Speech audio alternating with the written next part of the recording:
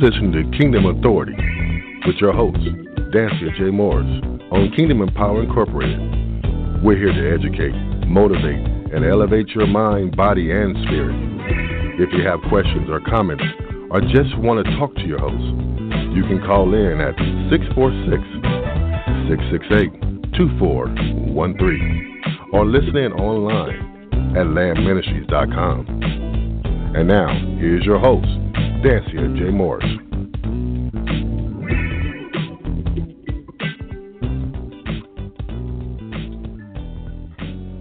Yes. Thank you so much for joining Kingdom Authority. I am your host, Dansiea J. Morris. So glad you could join us on this wonderful afternoon or evening, depending on where you are in the world, country. It could be even morning. So thank you so much for joining on tonight. I am ecstatic about tonight because we are taking dominion in the land, operating our territory with authority when it comes to real estate ownership. And I'm excited about the two guests we have on tonight. I'm not going to take a whole lot of time, but I thank you so much for joining in every Sunday.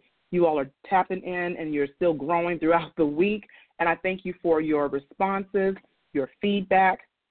I do take into consideration. And so this is one of those that we're taking into consideration, and we're doing something on home ownership, property ownership. So this is the time that I want you to just sit back, listen. You're going to need your paper and pen, and then I want you to follow up with these guests when you're prepared and ready to have some discussion regarding home ownership. I know that you won't be disappointed. I know both of these people, and I tell you, they operate in integrity, and I appreciate them for that. Otherwise, y'all know I wouldn't have asked them to come on. I just don't operate that way. So thank you again for joining Kingdom Authority broadcast. I'm just going to pray, and we're going to get right into today's broadcast. Father, I thank you. I truly do bless you, and I praise you. Thank you, oh God, for being our protector.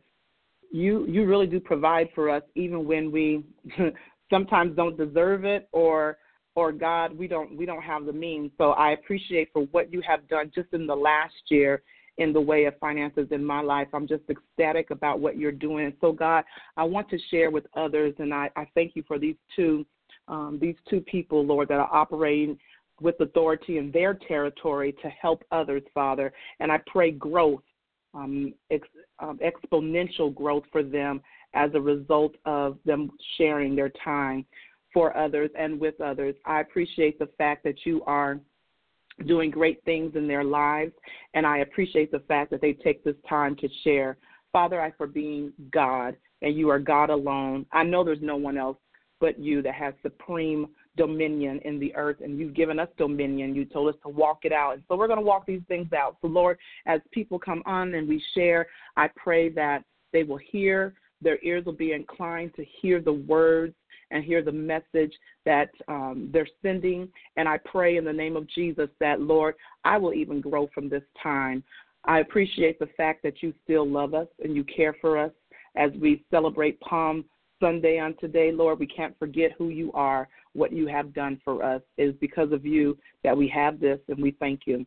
In Jesus' name we pray, amen. All right, so let's just get right into it.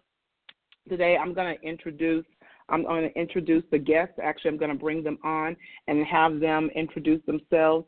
I am excited about this particular broadcast because every time I get an email or hear something from them, I'm still growing and learning, and this is my opportunity to really tell them that what they're doing is not in vain. What they send out is not in vain. And so I want to share that to you all, the world. I do know that some of this may not apply to you because you're in different countries. However, take some of these tips. All of it may not apply to you, so take some of these tips and help yourself, especially if you come to the United States, and especially if you're in the United States. Thank you so much for sharing. I see you, Ghana, coming on. I appreciate you. I want to bring on first a young lady who has been tremendously important to me, just not in real estate, but in other areas of my ministry. So I want to bring on Miss Michelle Ihigbaro, and I always mess this up. So, Michelle, I am so sorry. But I want to make sure you come on. I want to make sure you come on. Can you just introduce yourself to the world? Hi, my name is Michelle Higbaro, and I am a realtor with Remax Results. I do remember meeting you a long time ago, and it was super important to me because I had heard of you before I had met you. So when you and I had the opportunity to work together, that was just amazing to me. Oh, bless you, dear. I love it. Well, I'm honored that you are on. So you said you're a realtor. So how long have you been doing this? So I am in my second year. I'm in my early 40s, and I feel like if I would have gone into this into my 20s or my 30s, I would not have been ready to be of service. Like I need to be of service to be in this industry. So I'm kind of glad that I am a late bloomer because it allows me to have better work ethic and better time management skills and more patience with clients. And it helps me come from a position of servitude, and it allows me to guide them, advise them, and walk them through the home buying process with a lot more patience than I would have if I was younger coming in. I understand because I'm just now understanding the service I provide in insurance, and so I get it. But I went in almost 17 years ago, and now I'm just now understanding how I can really impact the lives of people through insurance. So I get exactly what you're talking about. Tell us a little bit about your brief journey to your current service and why it's important to others. So in my earlier years, I was in the military, and then when I left the military, I went into retail. One of the most inspiring people in my life was my aunt, and she was a beautician for as long as I can remember. Her beauty shop was my daycare every day after school till I was 18. And then while she was a beautician, she also went to school and got her master's in education. So learning just how she would teach the children was always amazing. But because I have 4 daughters of my own, I didn't want to become a teacher, but I wanted to teach. At some point, I wanted to do psychology, so I wanted to listen to people and advise them. I also love photography and videography. And when I thought about this industry, I was able to figure out how I can plug all of the loves of my life really into one industry. And I always talk about the ladies at the shop and at the salon and and I think that I have a passion for other people in the industry of service because of just the mentorship that my aunt had with me. So it's all of my loves just all put together as one is how I describe it. Wow, I love that. I love that. So I thank you for sharing that. I want to switch over because I want to get into some more discussion about things. Let's have Mr. Ernest Jones, and I have to say this, Junior, come on at this time. And Mr. I love saying that. You have no idea. Mr. Ernest Jones Jr. is here on the line, and he's been instrumental in my life in purchasing. You guys know I'm transparent in purchasing a home for me in the past and helping me get out of that situation, and then also current home. So I am very excited about you being on. I still follow your emails that you send out, and it's appreciated, I'm telling you. So, Mr. Jones, what is it that you do? Hello, Mrs. Jones-Myers. It's a privilege, and thank you for having me on. When you sent me the email, I was like, wow, let me go do this. This is the first time. And I'm a mortgage lender, and some people will say a mortgage broker or a mortgage banker, but we all do the same thing. We serve the public and helping them acquire properties, whether it's investment properties, residential properties. Now, I'll just tell you a little about myself. I try to be brief. I'm older than you guys, so how old people have a tendency to get long-winded sometimes. So if I go too long, just cut me off. But I'm from Alabama. You can probably pick up my accent. And I graduated from University of Alabama in 1980. I served 21 years in the U.S. Air Force, retired in 2001. I have a business degree from USC Alabama. I have a master's from Air Force Institution of Technology and Production Management. I never used any of those things when I was in the military because I was operations most of my career. When I retired in 2001, I didn't know exactly what I wanted to do, but I wanted to take my education and go back and find a way I could continue to serve my community and just the individuals around me. So I started out with security license and insurance license. And you alluded earlier to the importance of insurance. And insurance is something that you just can't place enough emphasis on. It's one of those things that you really hate to pay for, but when you need it, man, you're glad you did. Right. And I've always encouraged people to take – it's one of the last ways you can take care of your family if you don't reach your goals in life, because you know you have a vehicle behind you to make sure that they can continue to go on when you leave. Well, I spent a year in that industry, and I learned about the mortgage industry.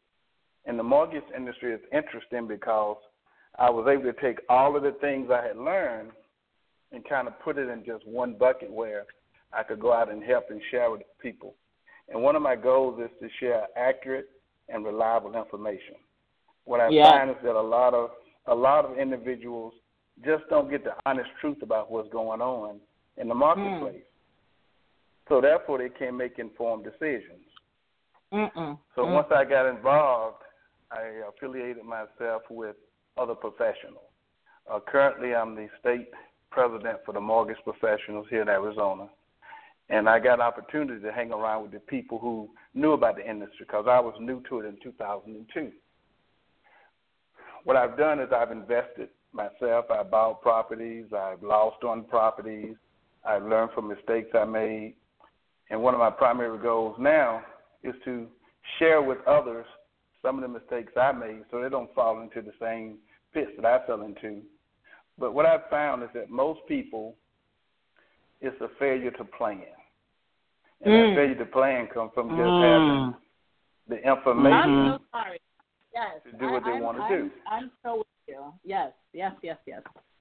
So what I like about this opportunity is reaching out, giving before people need in most cases. And I think we should treat our finances like we treat our health. If you take care of yourself, like you treat your car, if you do that, you need to have periodic checkups, okay? And the process of doing what I've learned over the years is that the only way we do it is that we reach out and give it to people. So my primary goal now is to give back as much as I can in the capacity that I serve. I have a fraternity, Omega Psi Phi, we do it. I have other organizations. So I've had the opportunity to buy homes, primary residence, investment properties. I work with a group of realtors who I try to provide education to so that they know how to engage with individuals and how to share with them when they meet them. So as we speak, I just share other things that I'm doing, but I stop right there as to what I do. So I just try very hard to give back because it actually makes you feel good to see people benefit from things you've learned or mistakes you made. And that's what I love about both of you. You both have been transparent me enough to help me in that. So, Michelle, there was something you wanted to say while he was talking about that? It's the planning. And I want to commend you for knowing that a lender and an agent, a realtor, need to be live here with you now together. The partnership between the realtor and the lender is so important. It's pretty much a threesome. It's the lender, the agent, and the client. Like those three need to communicate and plan 6, 9, 12, 18, 24 months out from you. If you're thinking about buying next year, you should already be partnered up with a realtor and a lender. The first thing that I'm going to do is partner you up with the lender. That's my first step. Until the finances are right, there's really no business even having a conversation with me, you know. So the realtor's job is to send the client to the lender immediately, because if there's something wrong with the money situation, there's planning that needs to happen. I like to call the mortgage brokerage and the mortgage lenders financial planners and financial advisors, because once they assess your financial situation, they will give you a roadmap from A to Z. I'm somewhere in that roadmap, but until those finances are right, which takes planning, you can't do anything. That's powerful. How do you feel about that, Mr. Jones? Well, she's right on point. And what happens a lot of times is I use a lot of Southern analogies. I ask people sometimes, if you were going to Paris, would you buy your airline ticket at the airport or before you get there? You know, if you want to become any type of professional, be it a doctor, be a lawyer, you have to plan your curriculum out. You have to get into a school, get your education. You don't just wake up one day and do it. And what happens when I sit down with people, I alluded to earlier that I had done securities and insurance, and I did some family planning also. And what you will find, a lot of people can qualify for a home, but they may not be able to afford that home. And what I mean by that is they may have a family member who they're helping out, which doesn't show up in their income. They may have a child in a special education program, which doesn't show up in their income. There's a lot of things that, so people get caught up in that sometimes because they're so eager to get into the home. And one thing that I say that people are surprised about a lot is that it's not always the right time for you to buy. You know, sometimes you need to be patient and wait it out and come up with a plan versus wanting to do what everybody else is doing, or because the economy is great or the interest rates are great. That doesn't mean it's great for you at that time. And some people have a hard time with that, but that is why I try to give accurate and reliable information as to let's look at your personal situation and not compare you to what your cousin may have done or a relative or a coworker. Yes, I totally agree. So I'm going to tell you, just that information right there is so powerful. I'm getting texts already and saying, this is the truth. I wish I had known this before. And so already the information is hitting people. I want you guys to know that. This is great. First of all, some people don't even understand. And so I have a ministry that touches the lives of millennials. And so some of them don't even understand it. Matter of fact, Fox News wrote something out, I think it was 2018, I saw this, and there's a lot of millennials, about a year ago, millennials don't even see that they can purchase a home or own a home, especially on the East Coast and in California where, of course, property is so sky high, because they have college debt from school loans and so forth, they don't even see that it's possible. So let's backtrack a little bit and talk about what is real estate or real estate property ownership. Okay. Michelle, I'll jump on that unless Michelle wants to. You know, I think it's different things for different people. Like, for example, I have a client that is working on home ownership, but her son is also thinking about owning a home. So what I'm explaining to them, for example, is, you know, she can purchase her home, and in a few years, we can start planning his roadmap to home ownership now so that in 2 years he's ready. But I almost drop the hint too, like he can buy a townhouse or a condo or something that he can turn into income property later. And then once he has a family, once he has a wife, we keep that first property for him as residual income, and then we're buying a home for him. So it's a process. Some people see real estate as an investment. Some people see real estate as home ownership. It has its different meanings. I mean, I've even learned that real estate agents don't become rich off of just selling real estate. It's the money it's what you do with the money that comes in with that. So it can be an investment for a family, but it can also be an investment if you're in a whole other industry. You can own a home and live in a home and own 6 or 7 other properties, you know? So there's so many different meanings to real estate, but I would love for Mr. Jones to hit the lending side of that and the equity side of that and how that helps people just build equity and build credit history. Like, real estate is really important. It's a great investment opportunity in the right situation. Okay, and I tried not to be too long-winded on this because the first thing I like to ask the client or customer is, why are you buying? Mm-hmm. Now, that may sound like a very fundamental question. Some people, I'm buying because I want to use a home as an investment, okay? I'm buying because I want my family to live in a safe environment where we can raise them. Some people say, I'm buying because I'm just tired of paying rent. So I said, let's examine why you're buying, okay? The real estate industry itself, and I have a little different views because I've been inside of it. I've, like I said earlier, I lost on buying properties. I've learned things. Real estate, in my opinion, unless you get a great deal on a purchase, you make the money when you buy, okay? Now, you can buy properties that appreciate, but if you understand the rule of 72, which is a financial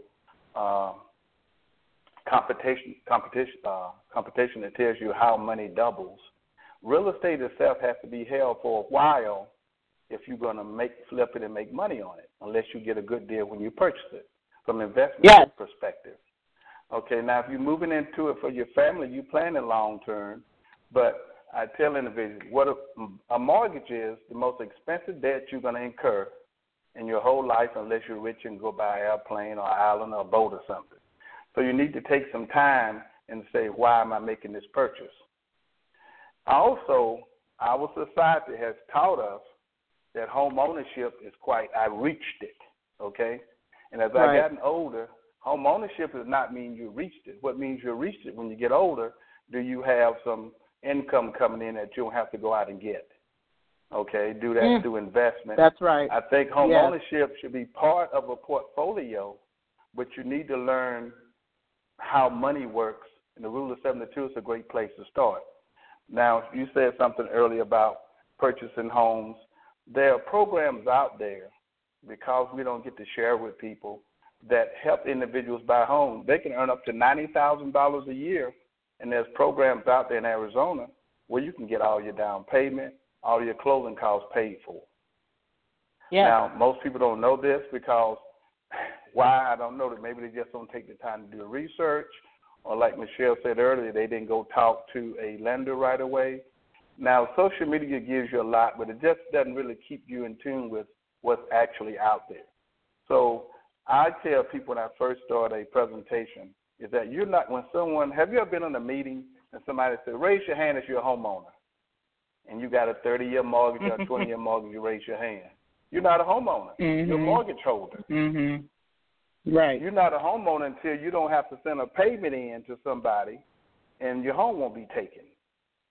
So the psychology of it makes us feel good that we got a mortgage, but we said, what's the plan to get rid of that mortgage so you actually do become a homeowner? Because up until that point, you're a mortgage holder.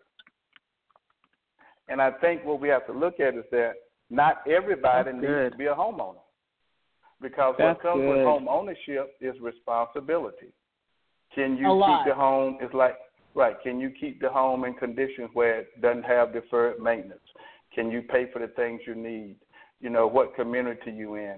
It's just so many things goes into it. And most people, when I sit down with them the first time, I say, this might be a two-hour exchange if you're willing to do that. But some people just want to get in and get out. And that's kind of what the millennials do sometimes, because we live more in a microwave society. Okay? And they say, hey, I'm ready to get in there, get it done, and they don't want to slow cook it. So you have to roll with what the clients want and offer as much as you can give them. But I think the most important thing is that why are you buying? One thing Michelle alluded to is most people don't have the patience to buy their first home below what they want to live in, because they got out of college, they finished whatever, now they want to live in this beautiful home where now all of the income is tied up. School loans, this last thing I'm going to say before I be quiet on this, is that the way school loans are addressed now is different from the way they were addressed 3 years ago. Okay? The government got smart on it. Now school loans have to count on, in most cases, against your debt-to-income ratio. In the past, if the school loans were in forbearance, if you were paying minimum payments. But each GSE, and those are government-sponsored entities, have a different approach to it. Fannie Mae, Freddie Mac, FHA, VA, USDA. So now the first thing I ask the client, do you have any school loans? Because if you owe $50,000 in school loans on an FHA loan, you're almost going to be hit with a $500 payment against your debt-to-income ratio. So it's a lot of the things that you have to know. That's why it's so important, like Michelle said, to get back and talk to the lender before you go saying, I want a home. And you can't even tell them debt-to-income ratio because they're like, what? What does that mean? Even when I came into real estate, I didn't understand what that meant. So this is where the lesson and the planning comes in. And then, come talk to me so we can break this down. And come talk to me so I can send you to the lender. And the lender can explain to you what your current debt to your current income ratio means. Because then based off of those two numbers is the number that he's coming up with where you qualify. For example, like say you pre-qualify for a $150,000 home. You start looking at some of these $150,000 homes, you're like, well, I don't want to live there. Well, that means we need to work on your debt and we need to work on your income.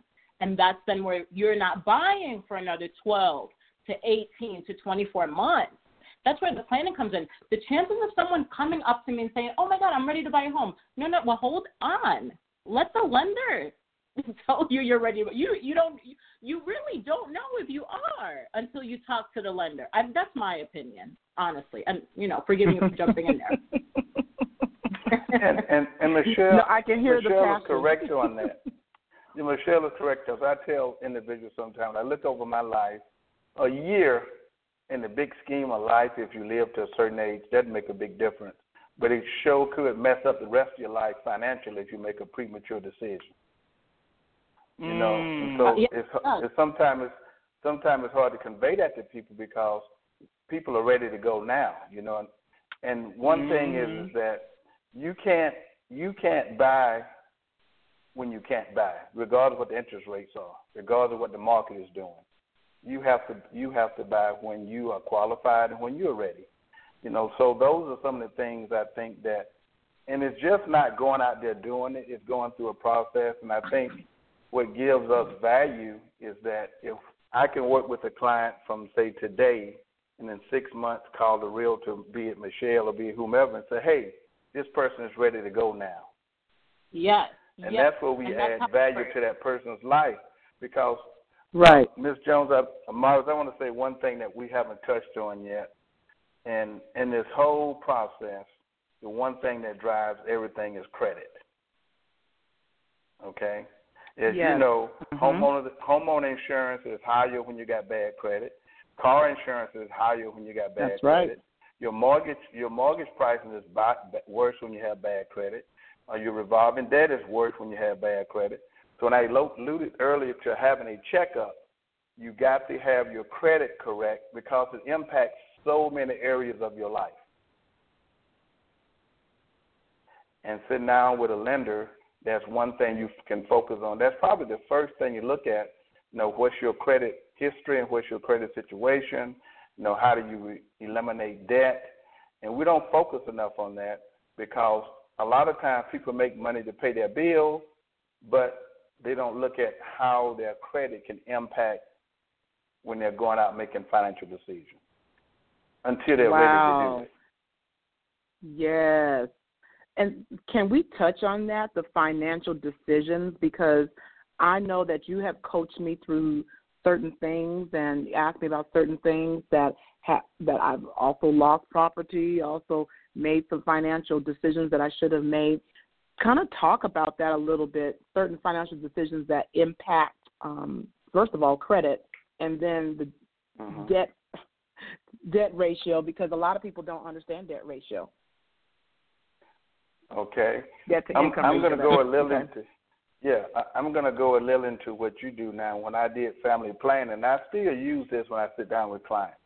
If person A walked into my house and said they want to buy a $250,000 house, and he's married and got one child and no children, are married, I said, how much life insurance do you have? Now, I feel most lenders won't ask this question, but I've been there, had a T-shirt. And they said, well, none. I said, well, why don't you so what if you buy this house and God forbid something happens to you tomorrow, an accident, get hit by a bus? I said that jokingly. Can your family stay in that house? I don't know. That's good. I only have $50,000. Okay, so that's why don't good. you first wrap a fence around your family and protect your family? That's who you say you love most, or what you love most. So that's $50 to $75, and depending on the age of the client, it could be $100, depending on how much coverage they want. That comes out. It doesn't show up in the debt-to-income ratio, but it's something that they're protecting the family. And I think when you say the finance side of it, is you have to look at it, you have to equally distribute your income because companies are no longer giving you retirement like they used to. If you're self-employed, you need to be putting away 20, 25%. Most people ain't doing at least 15% of your income toward retirement. So you're not putting it all into a house. So that might mean you stay put for another 18 months till you make more income. There's so many aspects of it where most brokers, most lenders don't get into that side of it because, and I'm not criticizing them, it's just that they haven't maybe looked at it from that perspective. It's saying, how do I make sure I give this person what I call a whole person concept? And Michelle mentioned she had been in the military. I was in the Air Force. And when we evaluate people, we say, look at the whole person concept.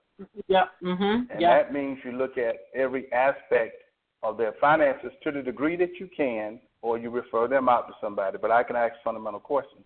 So from a finance standpoint, it's I held a conversation for 1 hour with someone this past Friday, and I won't use the name, but Ms. Jones, Morris, you know the individual. And I just kind of said, look, and it was amazing because that person took an hour on a Friday night from 10 to 11. I'm sitting home, wasn't doing anything.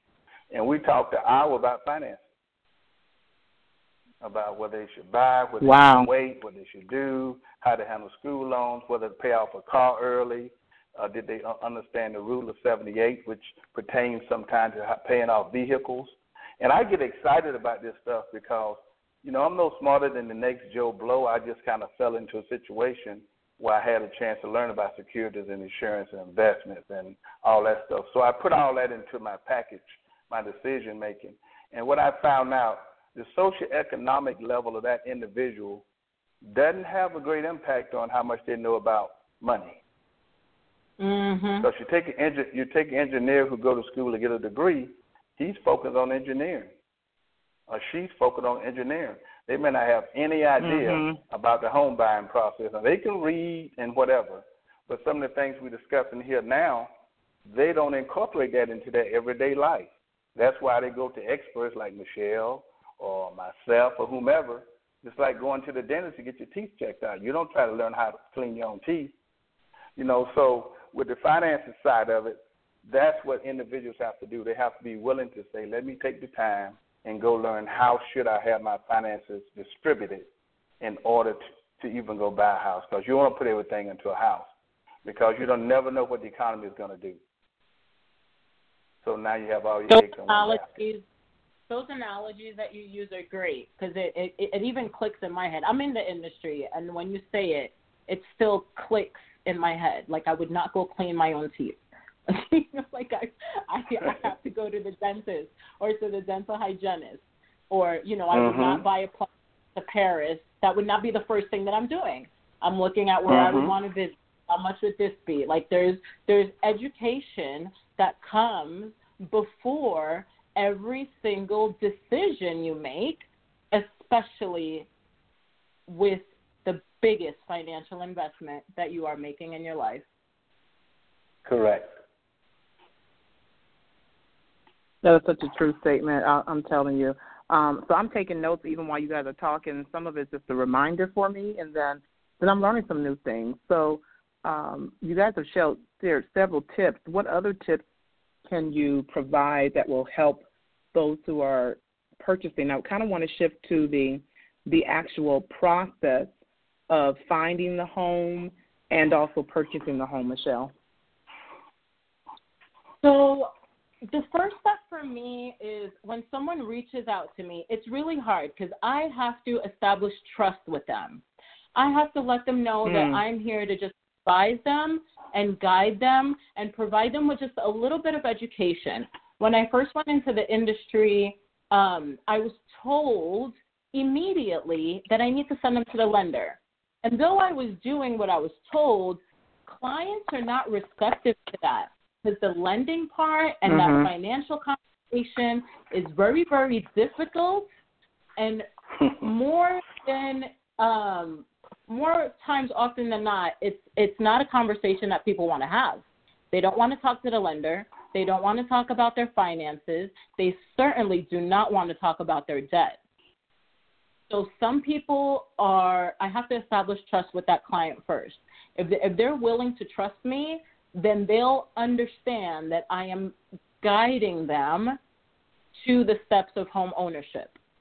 And so can I just put a pause right there, because I will tell you, and I'm going to say it this way, and especially in the African American community, and you know, I've had to how do I say this? I've had to change my ways of thinking and sharing that information, because after all, no one's perfect in their financial decisions. And if they are, I want to meet this person, because I haven't met a millionaire. I've met millionaires. I've met a lot of them, and they talk about their failures. So I haven't met anyone that has that's solid in their financial status. I'll say it that way, that hasn't made, some mistakes. So how do we develop that trust, especially in the African American community? So for me, I developed that trust by doing what I say I'm going to do. If I say I'm going to email you this day, I email you that day. If I tell you I'm going to call you at 6, I will call you at 5:55. If I tell you let's meet for coffee, the only way I can establish trust is by pretty much keeping my promises. The other thing that I do also is we work closely with a title company, and they provide us with these buyer binders. The buyer binder consists of the steps of the home buying process, and in the back of the binder, it has a sample purchase contract. Now, that's something that I am giving to my client or offering my client that's of value. So it's pretty much I have to keep giving and giving and giving and giving just so that they can see that I am the expert, quote unquote, and I am the one that can advise them, and I am the one that can guide them. I have 1,000 people in my database right now that are not ready to talk to a lender, but they're looking. Wow. I see them looking at the website. I see them looking at property. And the way that my system works is I log into my system, and I can see who looked at property 2 minutes ago. My immediate thing is, I'm glad you looked at property. Did you like it? And I'll try and get, until they feel like they need something, they are unresponsive. I can call these clients that logged into my website, and they hang up on me. No, I was just looking, and click. I mean, the respect, it's crazy, because they will hang up on me. And I'm not even trying to sell them anything, but they think I'm trying to sell them a house, obviously. But I'm not. I'm just trying to be of service. I'll send them messages like, I know you're just looking, but please, whenever you have a question, just let me know. Just reach out. You can text me. You can call me. You can email me. Whatever is easiest for you. I put myself out there, and I try to be of service. And then when I do get to talk to them, a lot of realtors will not take a client to a property if they have not been pre-qualified. I'm not like that. I need that first face-to-face with them, so that they can look at me in my eyes, and I can give them their buyer binder, and I can let them know that I'm here of service for you, and then let you know, look, really a lot of realtors won't even bring you out to this property, but I am going to bring you out, because I know that, sometimes they want to see the first house so they can, get their feet wet and get excited. I'm willing to do that. And a lot of agents, so my first deal went exactly like that. My team leader always said, give them a little bit of homework. You do a little bit, and then you give them a little bit of homework. They complete their homework assignment, that means they're ready. So my first deal, I met this lady out at a property, and I explained to her, other agents won't come out here, but I wanted to have the face-to-face with you. And she said, okay, so what's next? I said, really? I said, what's next is I need you to talk to the lender. I need you to know how much buying power you have. I need them to assess your financial situation, and then he's going to tell you how much home you can afford. And then I'll set up your search, because I don't want to send someone $300,000 properties and they got pre-qualified for $150,000. Right. So that's a big thing. And then another important thing too is, let's say you got pre-qualified for $200,000. That doesn't mean you need to go buy a $200,000 house. Because then it just because that's what you got pre-qualified, it's like getting pre-qualified for a $30,000 credit card. Should you go spend those $30,000?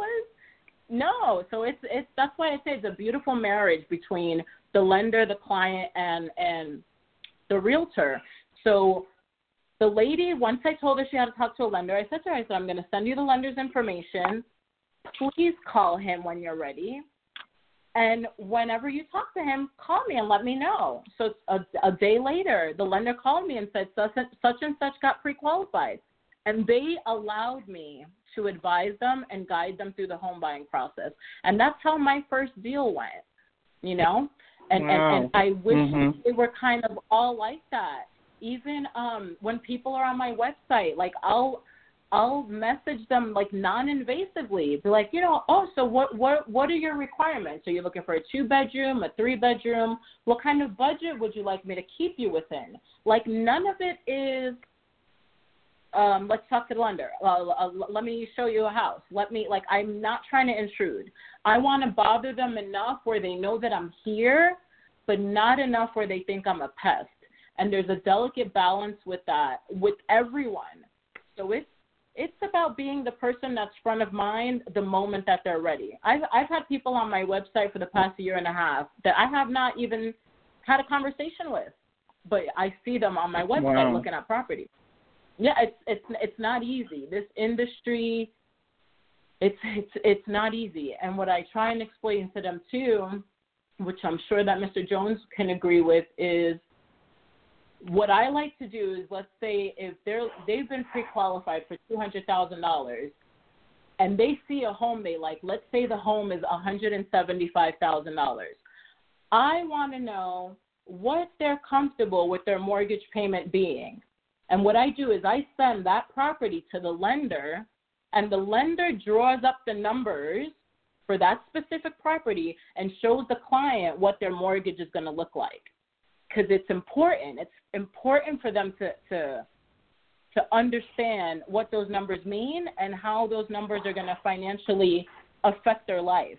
I have a lady that's only pre-qualified for $90,000, and she gets frustrated with me because I have not taken her out to, quote, unquote, look at properties, because I don't want to take you to go see a house that you financially cannot afford.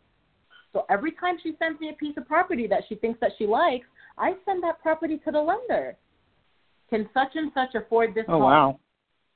The answer sometimes is no, because there's HOA, there's insurance, there's mortgage, there's so many factors. Why? Again, I'll take you to the home so we can have the face-to-face, but if I'm not gonna show you a house that you realistically can't have. Like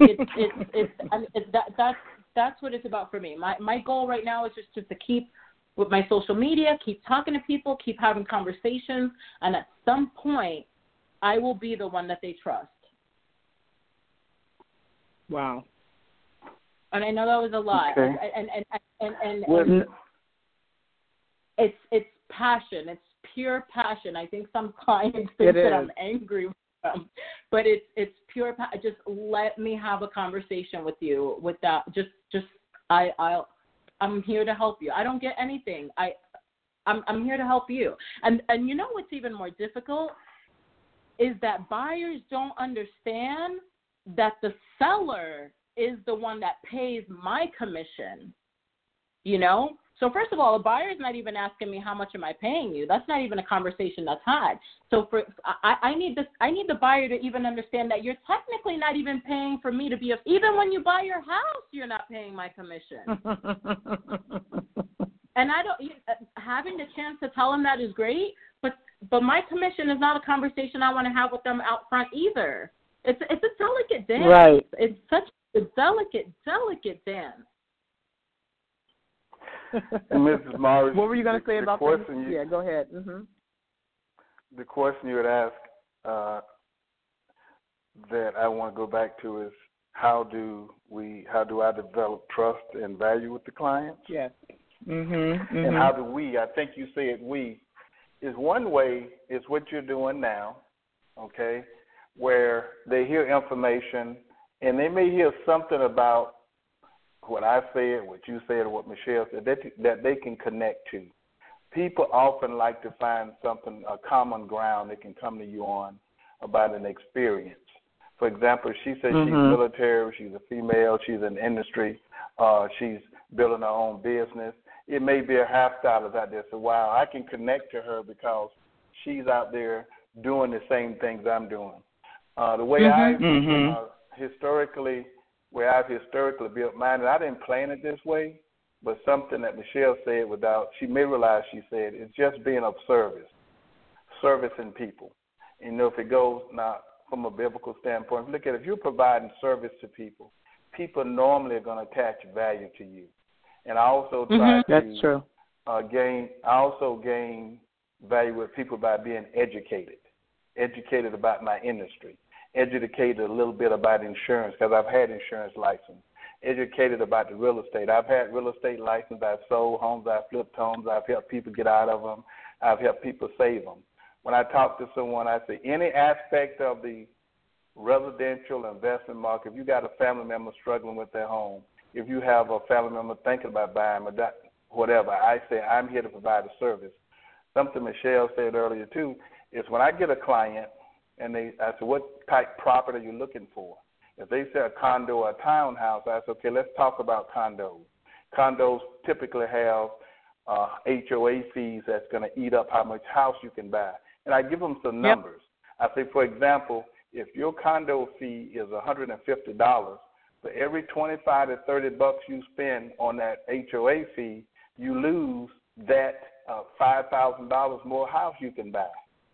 Wow. Some people might say, wow. So, I might not want to do a condo. Now, on top of that, condos come with other finance requirements. You may want to consider a townhouse. Most condos going to be where you have 1 or 2 stories.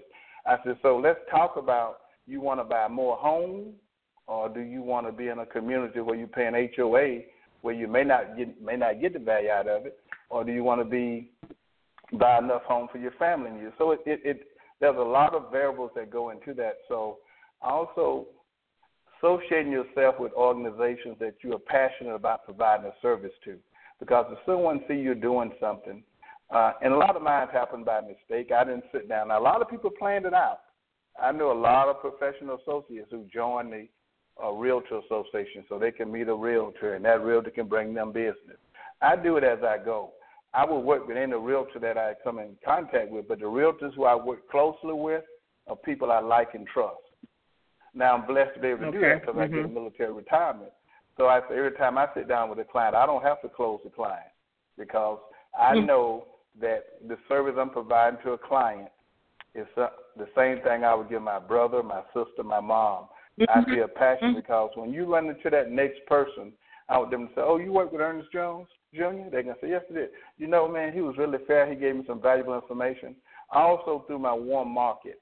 I reach out to my warm market. As you know, if you recommend me to somebody, you've already told that person Ernest is good to go, okay? Now, all I have to not do is mess it up because you've already put me in position to be succeed with that person. So when a realtor sends me, how do I build trust? Now, one thing I do that Michelle said, I do it as a lender also, is I tell the potential buyer when you find a property, text it to me, and I will look up the property, and I will look at the price, I will look at the insurance, I will look at the HOA, And I'll tell you before you even tell a realtor whether you can afford it. Now, the realtor may not know I'm doing this. So a lot of times I stay in my lane. For instance, I found 2. Now, I said, don't send me 10. Only send me ones you're serious about, okay, because I'm not going to look up 10.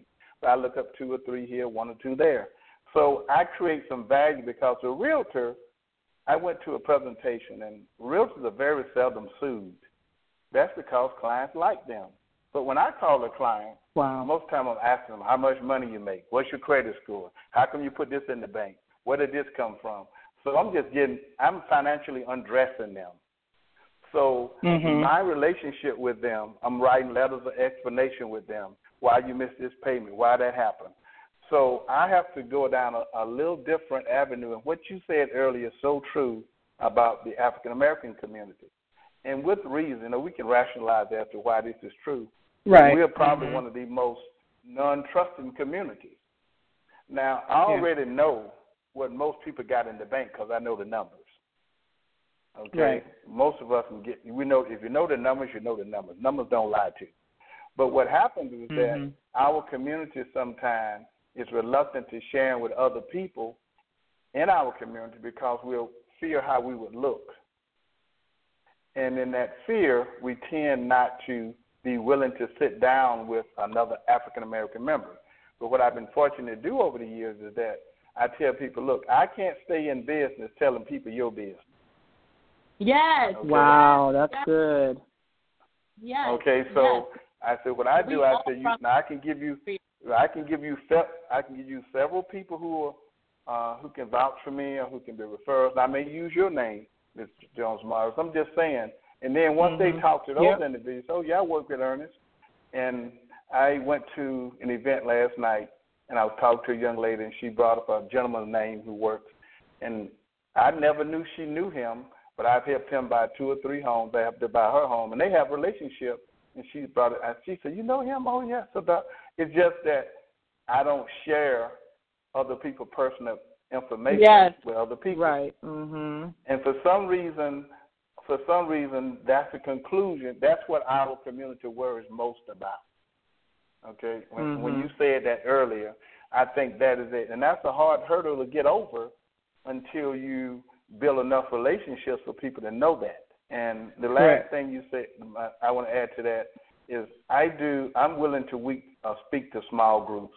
And I'm going to share something. I shouldn't throw this out there, but you know how Mary Kay and Tupperware and all those people build business? They ask for referrals. And they say, okay, can I come to your house and talk to you? Will you share my name and number with a person? But for some reason, we would not share that we got good financial advice from somebody. This person helped me buy my home. I couldn't overcome this objective. So what happened, the information goes unknown to people who need help. So what I try to do is have sometimes forums where they can come and ask questions in general and hear testimony. And then when they can hear that type of information, be it if a realtor tells me I got 2 people that want to buy 3, that's okay. Bring them to the office. I have a presentation that I do, and I talk about it from the beginning, home ownership versus the mortgage holder. I go through all the aspects of what a mortgage is.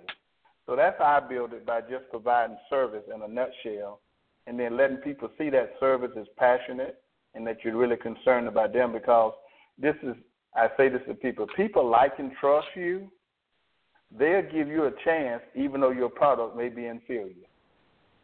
Yeah. Yes. Wow. Wow. If they like and trust you. Yes. That's so true. Yes, it is. It all boils down to the like and trust you. Michelle alluded to that about meeting them the first time. And then after that, do you have anything of value? That's why you say when I send out those emails to people and I tell them to share them, because, I do care if I work with them, but at the end of the day, I just want them to have the information. Yes. Right. Because there's no way I can be everywhere, okay? So what you're going to get what's yours.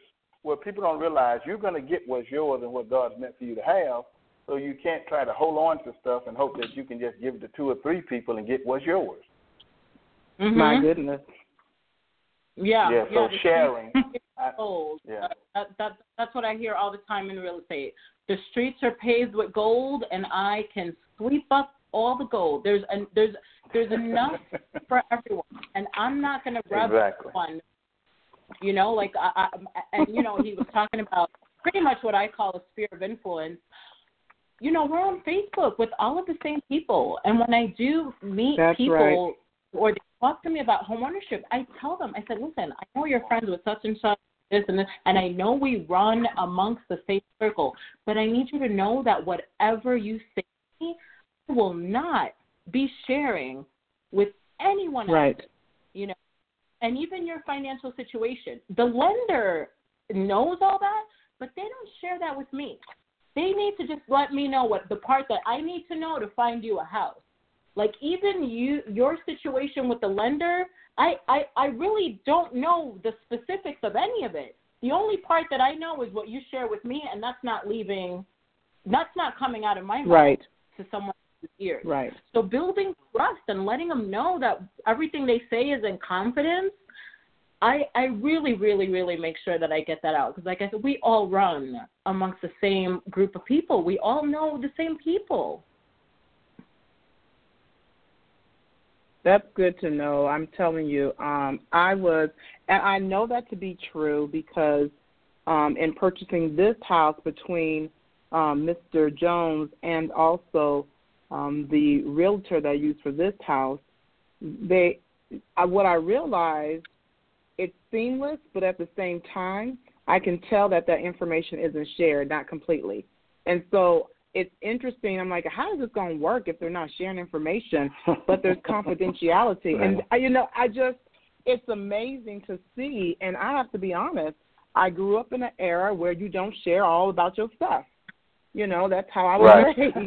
And so I had to really relinquish some of that, you know, because I needed to get through this process. And to be honest, Mr. Jones works for miracles.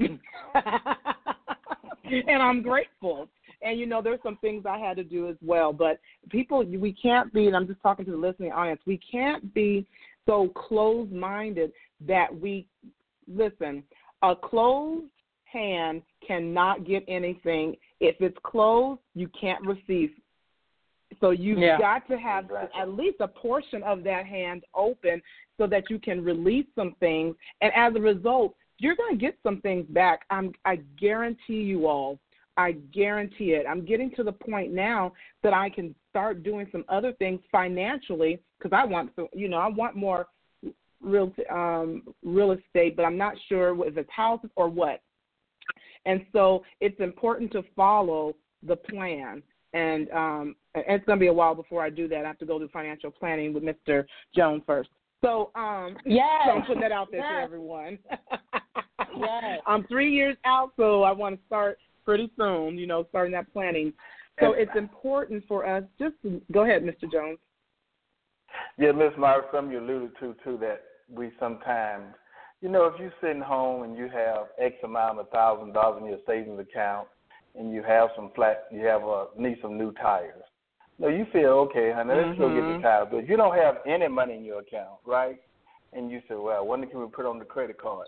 Even if a person is not going to buy a home currently or ever, if they take some of these principles into consideration, it makes their whole life less stressful. You know, if they go to church and say they want to put in some tithes, well, it's, you know, now we put ourselves in a situation where we can earmark exactly what we're going to do. In the home purchasing process, if you go through it and you don't buy, you learn a lot of valuable information that you can apply to the rest of your life. Because there's nothing like knowing where your dollar is going, how much of it's going to go where, and how you protecting your family in the future. And the whole thing is the home buying process eats up a lot of your money, but it's a small component of all the other things you got to deal with in life. Because you have to live somewhere. You know, you got to live somewhere, whether it be in an apartment or whether it be in a house. And one thing I want to emphasize, this is to our, I'm going to say senior citizens. I'm getting close there now. I'm 60, but, you know, if you're at a certain age, if you're at a certain age and you're on a fixed income, it may not be a good idea for you to buy a house. So you need to sit down. You may qualify with a lender, but you, in that case, you need to go get two opinions. Even if one is saying buy, that's what you want to hear, you might need to go get another one so somebody asks you the hard question. Okay? And Michelle could allude to if you have a home, a homeowner's warranty. Okay, that's great the first year. Somebody else probably paid for it. But then the next year, can you afford to pay for it? Because if you can't, when it's time to fix the roof or the AC goes out, because unless you buy a new home, a lot of those things are going to happen. The house needs painting or the hot water heater goes out. There are so many things that goes into home, I'm going to use the word home ownership, I'm going to say having a mortgage, that you don't think about before you buy. So you might say, you know what, I have this amount of money coming in, and I'm projecting my mortgage payment going to be, say, $1,000, but really, when you add up everything, it'll be around $1,500 when you finish with all the appliances, the utilities you're paying that you weren't. It's so many things that people don't go into when they look for homes, and most people don't get educated on that until they've been around a while. That's why I'm glad to hear some of the things from Michelle for 2 years. Obviously, she's the best realtors, in my opinion, are people who've had life experiences. Okay, one of my frustrations is there are a lot of realtors out there. In all honesty, Michelle can't fight yourself out of a wet paper bag. And the thing is, when you find, and they put a negative image on the ones who are out there doing it right. Well, on the lender side, it's less people, and you can't stay around long if you ain't closing people loans. You know what I mean? So pretty soon the word gets out. And the lenders are older, too. Now, the lenders right now, the average age in Arizona is about 51 to 52. Yes. And you don't, So, a lot of us have to are the ones that I like to work with because they understand the younger lenders are fine, but not the lenders that I like doing deals with have been in the lending industry or the mortgage industry for more than 20 years. They understand pieces of it that I don't, and because I am newer in the industry, I need my lender to be experienced. I can't go with someone that's been a loan officer for 2, 3, 4 years. There's things they haven't experienced in their industry. So that's important. The partnership with the realtor and the lender is so important. Right. Another thing on that for those homeowners out there, potential homeowners who are listening, if you go to your credit union or you go to Wells Fargo Bank and they tell you can't buy and you don't qualify, seek out a mortgage broker or mortgage lender. I'm going to tell you why. Now, all mortgage brokers and lenders are licensed at the national level and state level, okay? Those individuals who work in the banks and work in the credit unions, they're not licensed, they're registered. Now, they know how to process loans. They know how to do loans. They know how to put it in the pipeline. But they are limited to what scope they can go to help you get qualified. They're limited on what they can tell you when it comes to, well, maybe you need to consider this in your credit and how to do things. Because they're pretty much like assembly line people, okay? And they're working inside an institution that require them to hit so many numbers, and then they don't have the time for you that a lender or a broker would take for you. So if you got great credit, okay, great. You can go send a white flag in the air and get a loan. But if you're an individual who needs to be worked with, the likelihood of happening in those large institutions are very slim compared to if you sit down with someone that Michelle may refer to you, or if you sit down with someone similar to me, because we build our business different than they do theirs. Yeah. Yes. That's something real important. That's something that they really need to keep in mind. Yes. I go right ahead, Michelle. I'm sorry. I tell my clients that too because they say, well, can I go to the bank? Well, the bank closes at 5. What if we find your house at 6 and I need to I tell them, my mortgage brokers and my mortgage lenders, they carry their phone on them the same way I do. So if I need something from my lender at 7 o'clock, 8 o'clock, on a Saturday night, your bank is not going to answer the phone, but my lender will. And that's what I explained to them. I'm in the process right now of doing a loan with the client, with someone at a credit union, with a lender at a credit union. And I was super, super, super nervous and super sketchy just because I don't think that they're well-versed, like Mr. Jones says, as a mortgage broker or a mortgage lender is. And then the funny thing is that he pre-qualified my client for a certain amount of money, and then we were trying to get her a better rate, so I sent her to my mortgage broker. My mortgage broker was not able to get qualified, which I was like, oh, so what is going on? So the credit lender had not taken into consideration her student loans, like Mr. Jones had said earlier. So what's ironic about all of this is that she still chose to go with the creditor at the credit union, but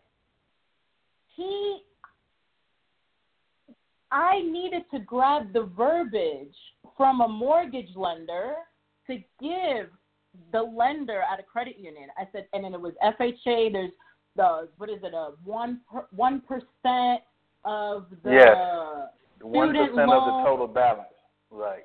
Yes. So that verbiage that Mr. Jones has, and that verbiage that my mortgage lenders have, this credit union did not have. I had to literally give him the verbiage to use for him to understand, to draw up the right numbers for my client. My goodness.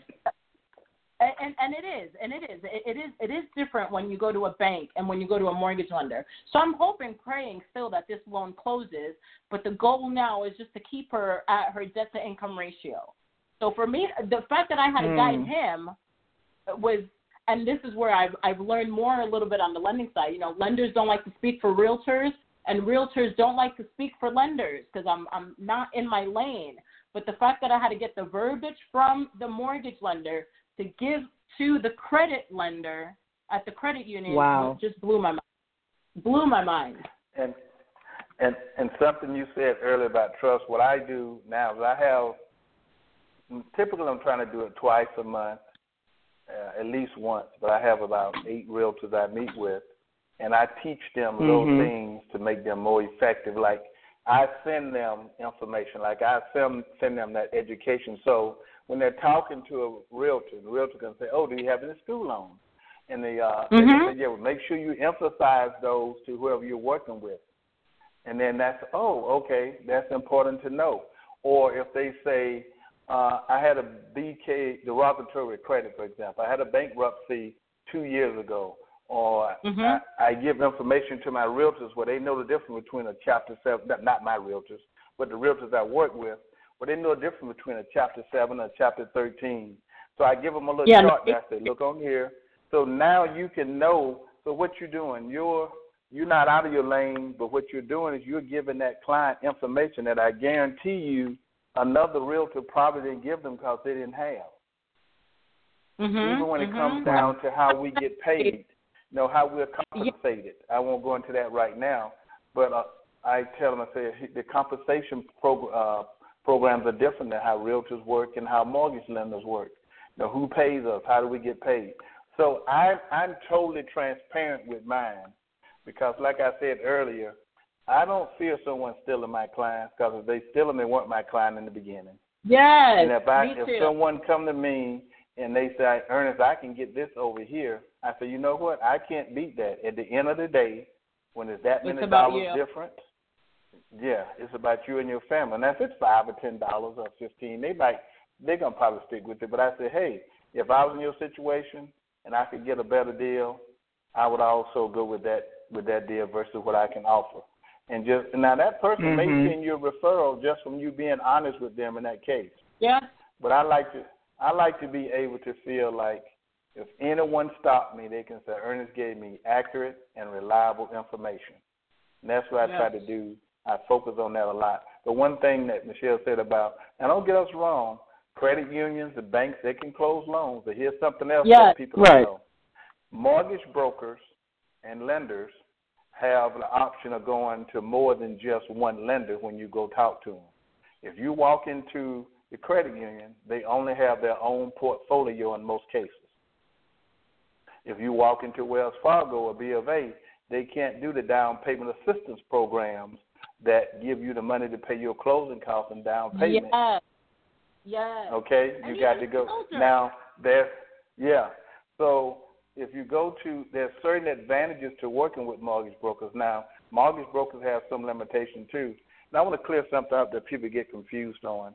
Mortgage brokers basically go out and they're just that. They can broker the loan to whomever they need to get it done. Okay?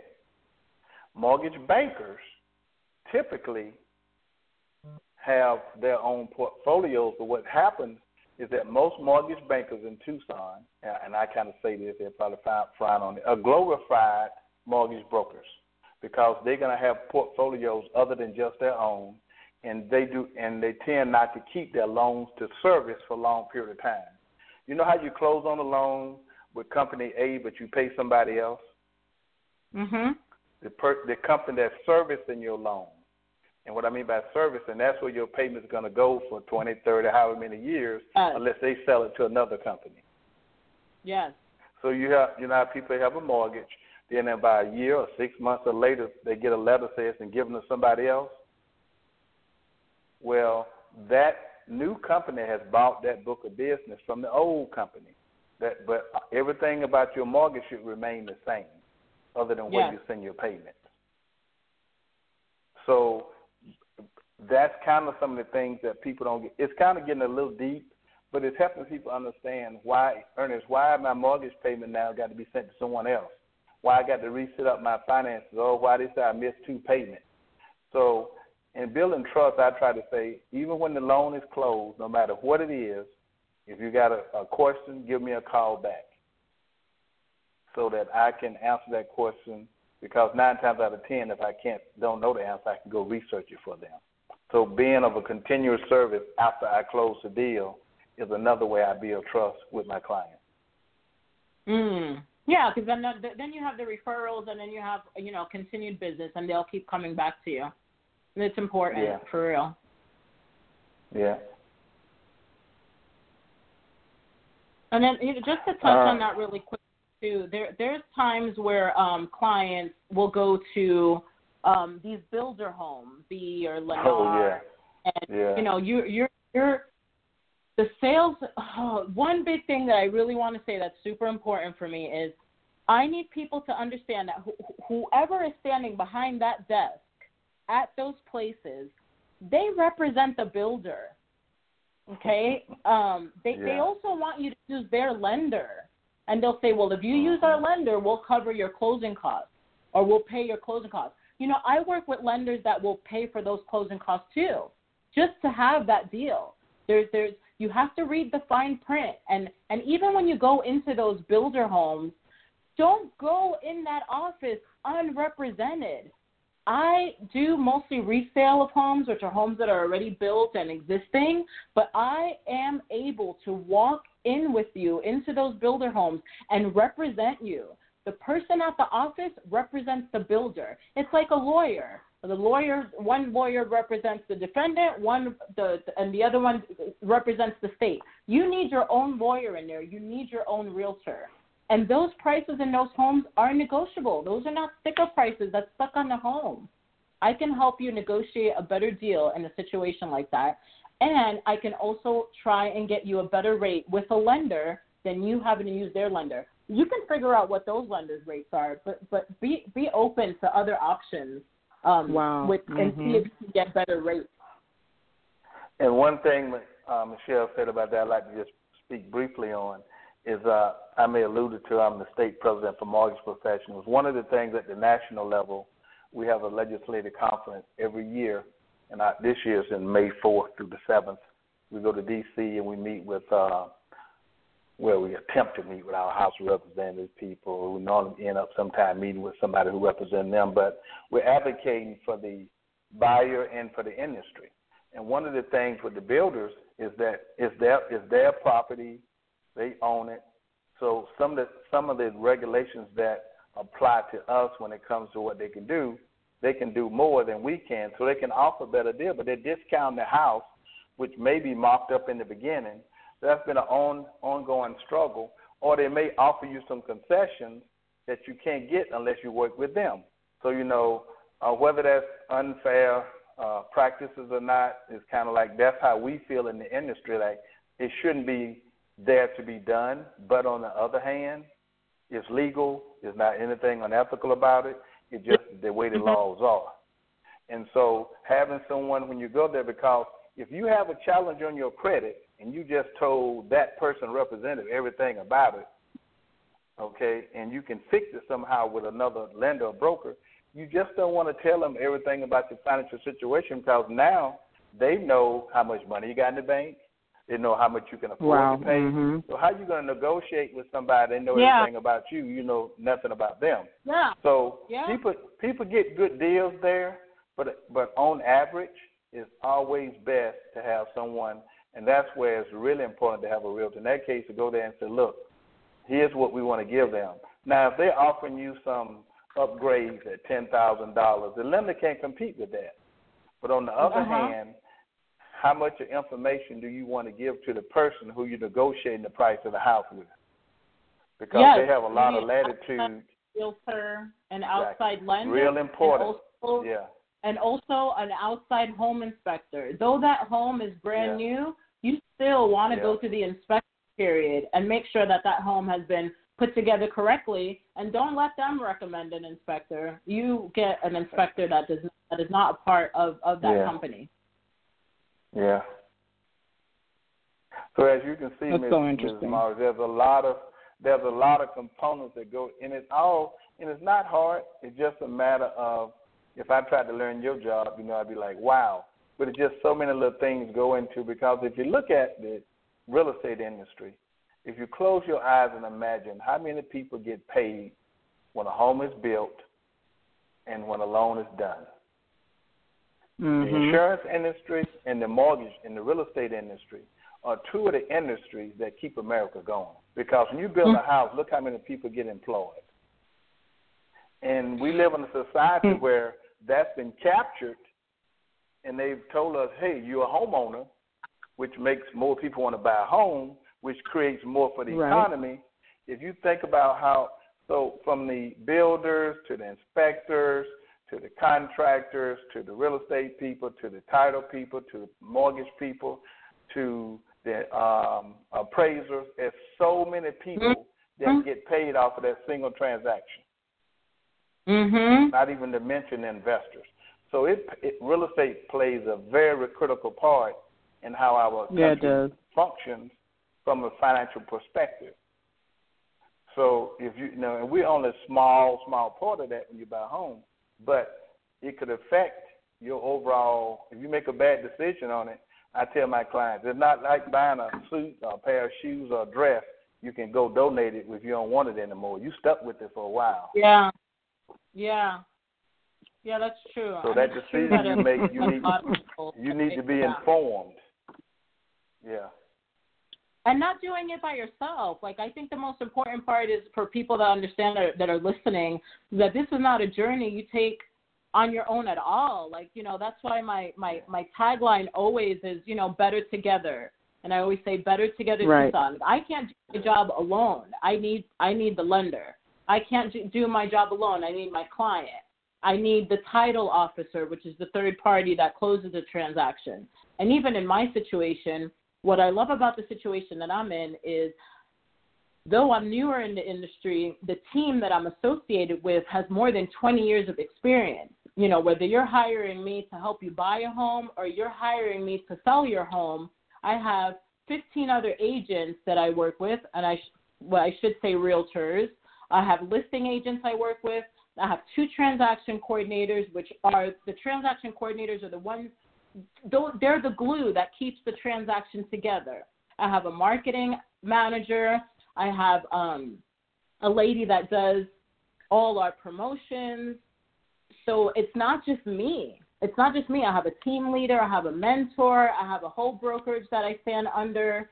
It bounces off of what Mr. Jones is saying. So many people get paid off of one transaction, but those are the same people that are supporting you in your transaction. You know, I'm partnered up with a few home inspectors that are going to let us know what's the most important things, the safety issues in that home. We're partnered up with roofers. We're partnered up with contractors. Like it's such a big industry, but it's such a big partnership. It's a collaboration, and it's just a delicate dance between all the parties.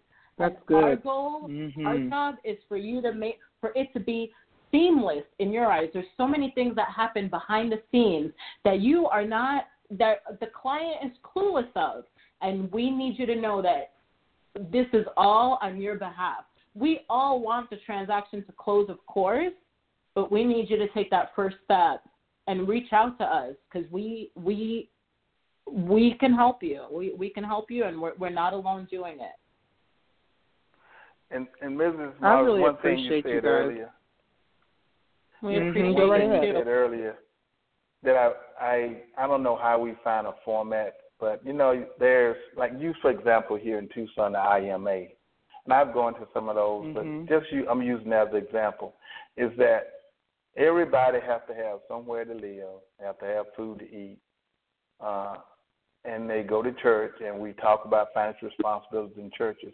But one of the things I know that we neglect most in our community is a continuing form of avenue, where we can provide financial competence or just financial information to the people that we pray with. We see people struggle. A lot of people come to you when it's too late, even if it's trying to save a home. A lot of senior citizens in our community being taken advantage by people coming by the community, taking the home without paying a lot for it. So you say, how do we create some more value? Is that to find the boldness to say, look, you don't have to come to this event, but I'm going to put on something that talks about your finances for the future. Because I don't believe our institutions address it enough. But yet and still, they may talk about your responsibility to give inside of the churches, communities, which is where we typically go for guidance in the African American community. That's changing now as we become more educated, live in a more aggressive society with social media. But for a lot of communities, unless you find a way to convey information like we're talking about the programs available, about fixing your credit, about whether you should be buying or not, how much you should be selling your house for, how much you should be considering buying. It's just not enough of that information being disseminated among the people. So most people are making their decisions in a vacuum. It doesn't have to be me, it doesn't have to be Michelle, but it needs to be somebody who's willing to say, look, I have a forum where you can come learn about this. If 2 people show up, 2 people show up. If nobody show up, then you talk to yourself and go. But at some point in time, I don't know anywhere where people can really get the same consistent story from people they can trust on a continuous basis. So what they get broad, nebulous information that they don't know how to apply. So when they leave there, they say, well, what do we do? They don't get practical stuff. So I think that's the challenge of saying, how do we do that on a continuous basis? So I really don't have the answer to that unless, but that's just something for us to think of. And then it becomes, you're not just doing business to make money. You're doing business because it's passionate to you. And as a result of that, people in my position, Michelle's position, we profit from that too, from helping others and from a financial perspective. But we got to find a way of getting this information out. And financial literacy is one of the largest reasons that we suffer as a community. And, me and you, Mr. Jones, we can probably figure that out, too. I mean, I gave my one time at a church and had a buyer's workshop for them. And, 2 of the ladies right now are looking, and that was good. And again, it's just pretty much about providing the information and trying to give the information out on a day that they're there already. So it wasn't so much Sunday because then you want to lunch afterwards or you want to spend time with family. But I did my buyer's workshop at a church out here one time after Bible study.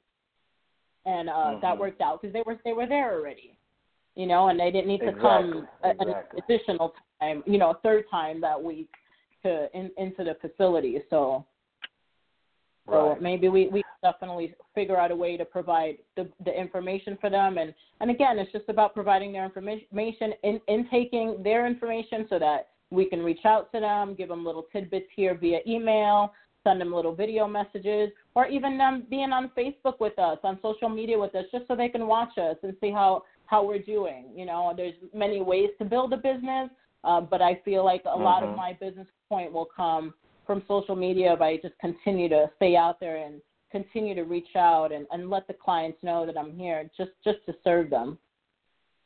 Right. And I think it's real bold for Mrs. Morris for you to do this, because I think it's a little deviation from what you normally do. I hadn't heard it before, but, you know, there's the opportunity for people to listen in and learn something that they typically wouldn't be have opportunities to be exposed to. And I think it's just like advertising. You have to keep giving them a little. Somebody else planting the seed. We may be planting the seed today for somebody else to harvest later. But the whole point is you got to keep planting the seed if you want it to grow. Because planting it once or twice and going away from it for a year is not going to do very much good. And that's what tends to happen. That's just what tends to happen. It is. You know, you need to, whether you do it once a quarter, because as long as we live, whether we want to accept it or not, we need oxygen and substance. But money and finances sure come close to third or fourth. And that's people so just have to realize. There. And unless you keep it in front of us, you know, we're not going to get the information. And it's really sad a lot of times when people come to me, and I'm not just talking about people buying homes, but people losing their homes because they didn't know about a program. People not understanding how reverse mortgage work. So now they die and leave the home to the kids who couldn't give them $50 a month. You know, there's so many things. You know, you work your whole life. Now you're sitting on top of property that's worth $150,000. You can't buy tires or dentures, but you leave the house to your kid who couldn't give you $50.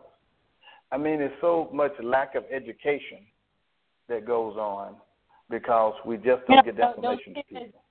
Those kids are also wearing $150 sneakers. You know, like it's where the priorities are. You know, and just knowing that we're a resource is really important, because the lenders that I work with also offer free credit repair. That's why I say they're advisors and they're financial planners, because they're going to help you figure out your credit situation. Even if you end up not buying a house later, that's fine. Right. Now your credit is better. We also tell people, I have this, I owe this. And I tell them, again, I'm not a financial planner, but go ahead and print out that bank statement that month. Get 2 different color highlighters.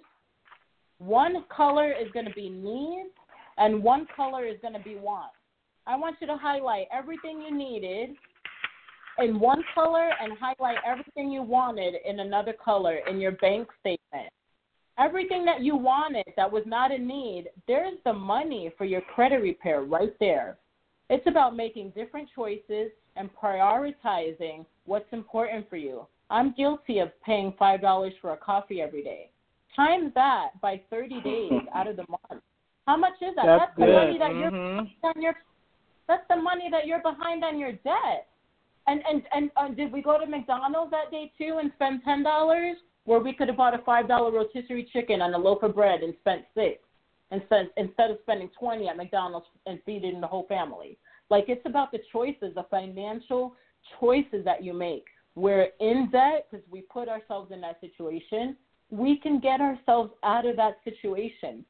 Allow us to help you through that process. When you come to me, you're not going to buy a home for another 6, 12, 18 months. Let's talk now. All of my friends that I try to get pre-qualified or to talk to a lender last year, I was new in the industry, so I was not the person, you know, that they were trusting yet.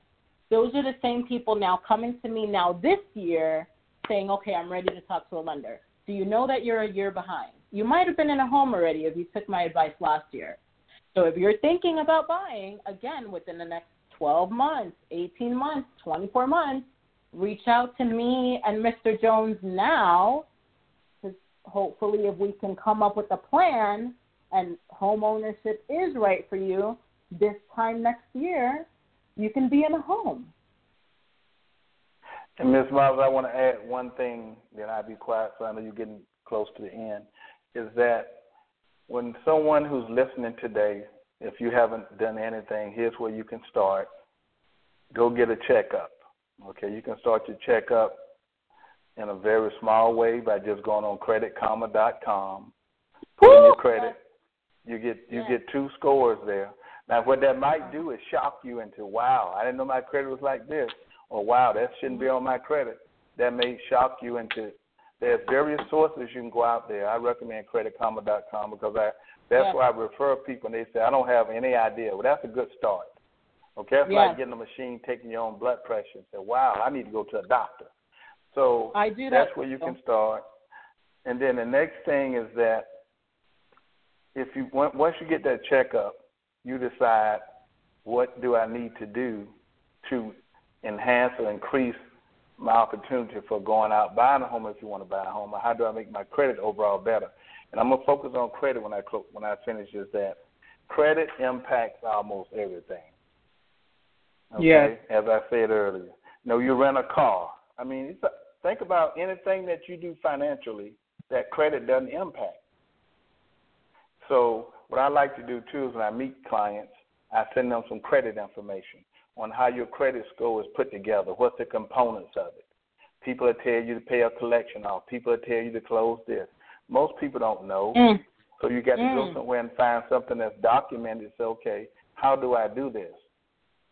Because you can read and read and read. You know how used to be if you read something, you pretty much thought it was true. Okay? But now with publishing can be done by anybody. So had it been authenticated, validated, you don't know that. So when I get stuff off the internet, I go and look for sources and say, okay, because one person may say this, Dave Ramsey may tell you don't buy nothing unless you pay off everything. Well, if you don't make but $40,000 a year, you won't never have anything. I mean, it just depends. You can't apply the absolutes except in very small circumstances. So what you want to do first is get your checkup.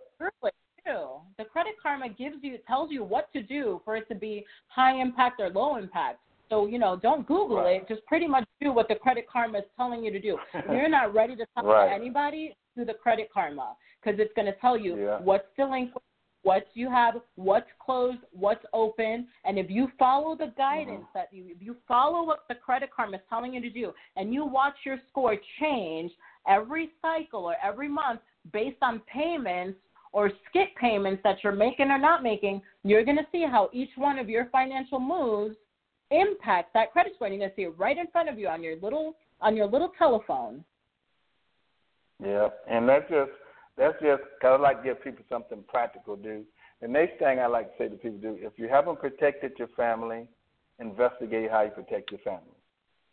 Because none of us are guaranteed to meet our financial goals or objectives. And if you don't get there, then that house that you may have bought, if you were there, your family never get it. Or one that you may have bought after you struggle a long time, they can't keep. Okay? Right. And then the third thing I would say, sit down with someone and map out your long-term financial plan. How much money you want to have. So even if you come up with just, I want to have $3,000 a month. Because the millennials, Social Security is not guaranteed to be there.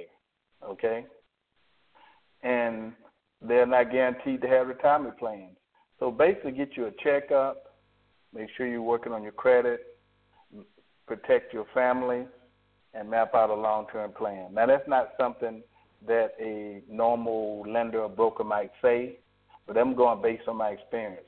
I was fortunate and lucked out. Even though I told you guys I have a master's in business, I worked on my PhD, didn't finish, and I learned most of my stuff I learned from just getting spanked or watching other people get spanked. So now the thing is that if I pass it on, it's because it's something I've seen. And the thing is that I lucked out because I was in the U.S. Air Force and I stayed in long enough to get a retirement, my medical taken care of. But this is more than just about how to purchase a home, how to purchase real estate. This is how to take care of your family and reach your financial goals and objectives long term. I think that's a good statement to end on because ultimately what it's about is protecting your family. That's how I look at it, and making sure there is something, I would hope, left, which, we don't. Many of us suffer from that in many ethnic backgrounds and cultures. We don't have anything to leave for our children and our grandchildren, or debt normally,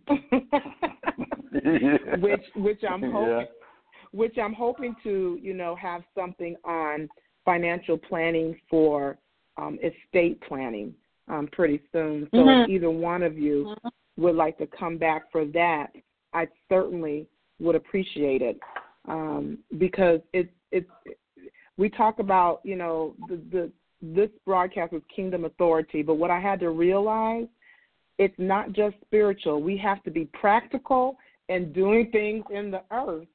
You can't just say, "Oh, the Lord will provide." Okay, but He's giving you gifts and He's giving you talent to make this happen, and we don't utilize that. And so that's what this is about as well. So I appreciate you all. What final comments do you all want to leave with the people on today? And let me just say this. Those who are listening, I've gotten some of your texts and your Facebook messages. Thank you so much. And your shares for this program. I've just seen those, saw those on Facebook. We will share their page so you can make sure to contact them, send them a message. Make sure to, if you're planning to go into any type of property, real estate, I don't care what it is, make sure you contact these two so you can start the process. That's the real thing that I want to hear me, you all. I'm not getting anything out of this, but I am getting something out of the outcome, because this tells me that you all are going to take the right steps. And if that's the case, even if it's education, at least start that process. That's what I really want people to have, because I know that I have been helped by both of them, and I want to share that same thing. So make sure you go on the Facebook pages. Make sure you go on the website. We'll post that up sometime this week so that you can connect with these two. So any final words before we go into that?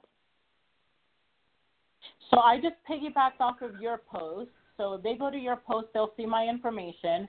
Just if any of you have questions about anything about home ownership or where to start, or if you want to start looking at property, my direct number is 520-474-9064. You can call me or text me, whatever is easiest for you. I also put my email address on there. If any of you have questions, you can message me your questions if you want. And then I put my website on there, which is www.michellesoldtucson.com. When you click on that website, it'll allow you to put your criteria in to look at property. But also, if you're thinking about selling your property, it'll give you like a generic evaluation. And once I see that on there, I can call you and give you a more comparative market analysis and let you know what the value of your property is. Even if you're not thinking about selling your house, it's always important to know what position you stand in and what the value of your home is in today's market. So I just want to be a resource for everyone, and just know the chances of you coming up to me and telling me you're ready to buy, that's not my expectation. Any day I wake up, that's not my expectation. My expectation is just to guide you, advise you, and provide you with valuable information with any of your real estate needs. Awesome. Thank you so much, Michelle. Thank you so much for having me. Mr. Jones, any last words? My last words is I just share my name and number, Ernest Jones, Jr., 520-982-1958. What I would ask most out of this is, if you've heard, that's different between being ignorant and just not knowing. Now, I won't use another word, but your ignorance is erased once you've been exposed to information. So what I would like is that if you haven't had a checkup, when I say a fancy checkup, go to Credit Karma, like I said earlier. If you say you love your family, protect your family. As long as you live, you're going to need money. So as long as you live and plan for your future, sit down with someone to do that for you. If in the event of doing those things, you decide that you want to buy a home, or you considering, call me. Even if you want to do some of those things I just said and you don't know where to start, give me a call. So what I like to do is affiliate myself with, I started an organization a few years ago called HOW, and you see on my email is earnings that helping others win. And I didn't continue with that, but HOW, under the umbrella of HOW, I wanted to have someone from every discipline. You know, I had a dentist in it, I had a judge in it, I had a real estate person in it, I had a traveler person in it, and I kind of let it go. But in the process of doing that, I've affiliated myself with people almost in every profession. So if you call and say, hey, I need help on this, then what I would do, and I thought about maybe going back, you know, starting HOW over again, it's HOW, but helping others win. But I'm sincere about providing accurate and reliable information regardless of what your goals and objectives are. So if you need any help, if you have a relative who's struggling with their mortgage payment, don't have a down payment, if you have a mom or dad who's not sure about a reverse mortgage, you just want some information, or if you wanted to compare some information which you heard from somebody else, then give me a call. I'm not in the business of stealing clients from other people. If a person is giving you good, solid information, the first thing I ask you, are you happy with that person? They said, yeah, okay, so you're just looking for additional information to validate and to make sure what you're doing is correct. Great. So I just like to say thank you for giving me the opportunity. This is Jones Morris. I really appreciate it. I didn't know how this was going to go, but it's been a great experience, and thank you very much. Awesome. Well, you know, you're more than welcome to come back any other time. I do want to do some more settings, probably not like this, but something what we talked about in an open forum with people, especially in the Tucson area. I know I have several people that need this information, but hopefully they'll start by listening to this broadcast, and then we'll go from there. So I appreciate the both of you. I'm going to wrap this up now. Listen, people, thank you so much for joining in. I hear you. The suggestions that you keep giving me, I'm working on them. We will get to them. This is one of those suggestions, and I'm so glad we were able to meet your needs. That's what this is about, meeting the needs. But don't just listen to this information just because you want to listen to it. Take this information, move forward in your life, and live abundantly. You can do this. This is not just about those who are in the business, but it's about helping you. It's a service. And so I want you to know that we're listening. So if you have suggestions, definitely send them to me. I will continue to provide the information for you. It's about taking kingdom authority in your territory, and I am your host, Reverend Dansiea Jones Morris. So glad you were able to join me on this wonderful evening. Listen, next week we have Biblical Scandals coming up with Coach Tim again. I know you all are asking, where's she been? She's coming back every fourth Sunday. Don't forget that. Every fourth Sunday she's here. And I got a special episode on something I'm releasing on the 28th of this month. You do not want to miss this. I'm telling you. I want everyone to tune in on the 21st and also the 28th, definitely the 28th, because you will be the first to listen in to some new music from me. And so I can't wait for that. I'm excited about that, actually. I love you all, and there's nothing you really can do about it. I'm going to love you anyway. God bless you. Thank you so much for joining. My brother Ernest, I appreciate you so much. And my sister Michelle, thank you so much for coming. We'll be in touch soon. God bless you. Okay. God bless. Bye-bye.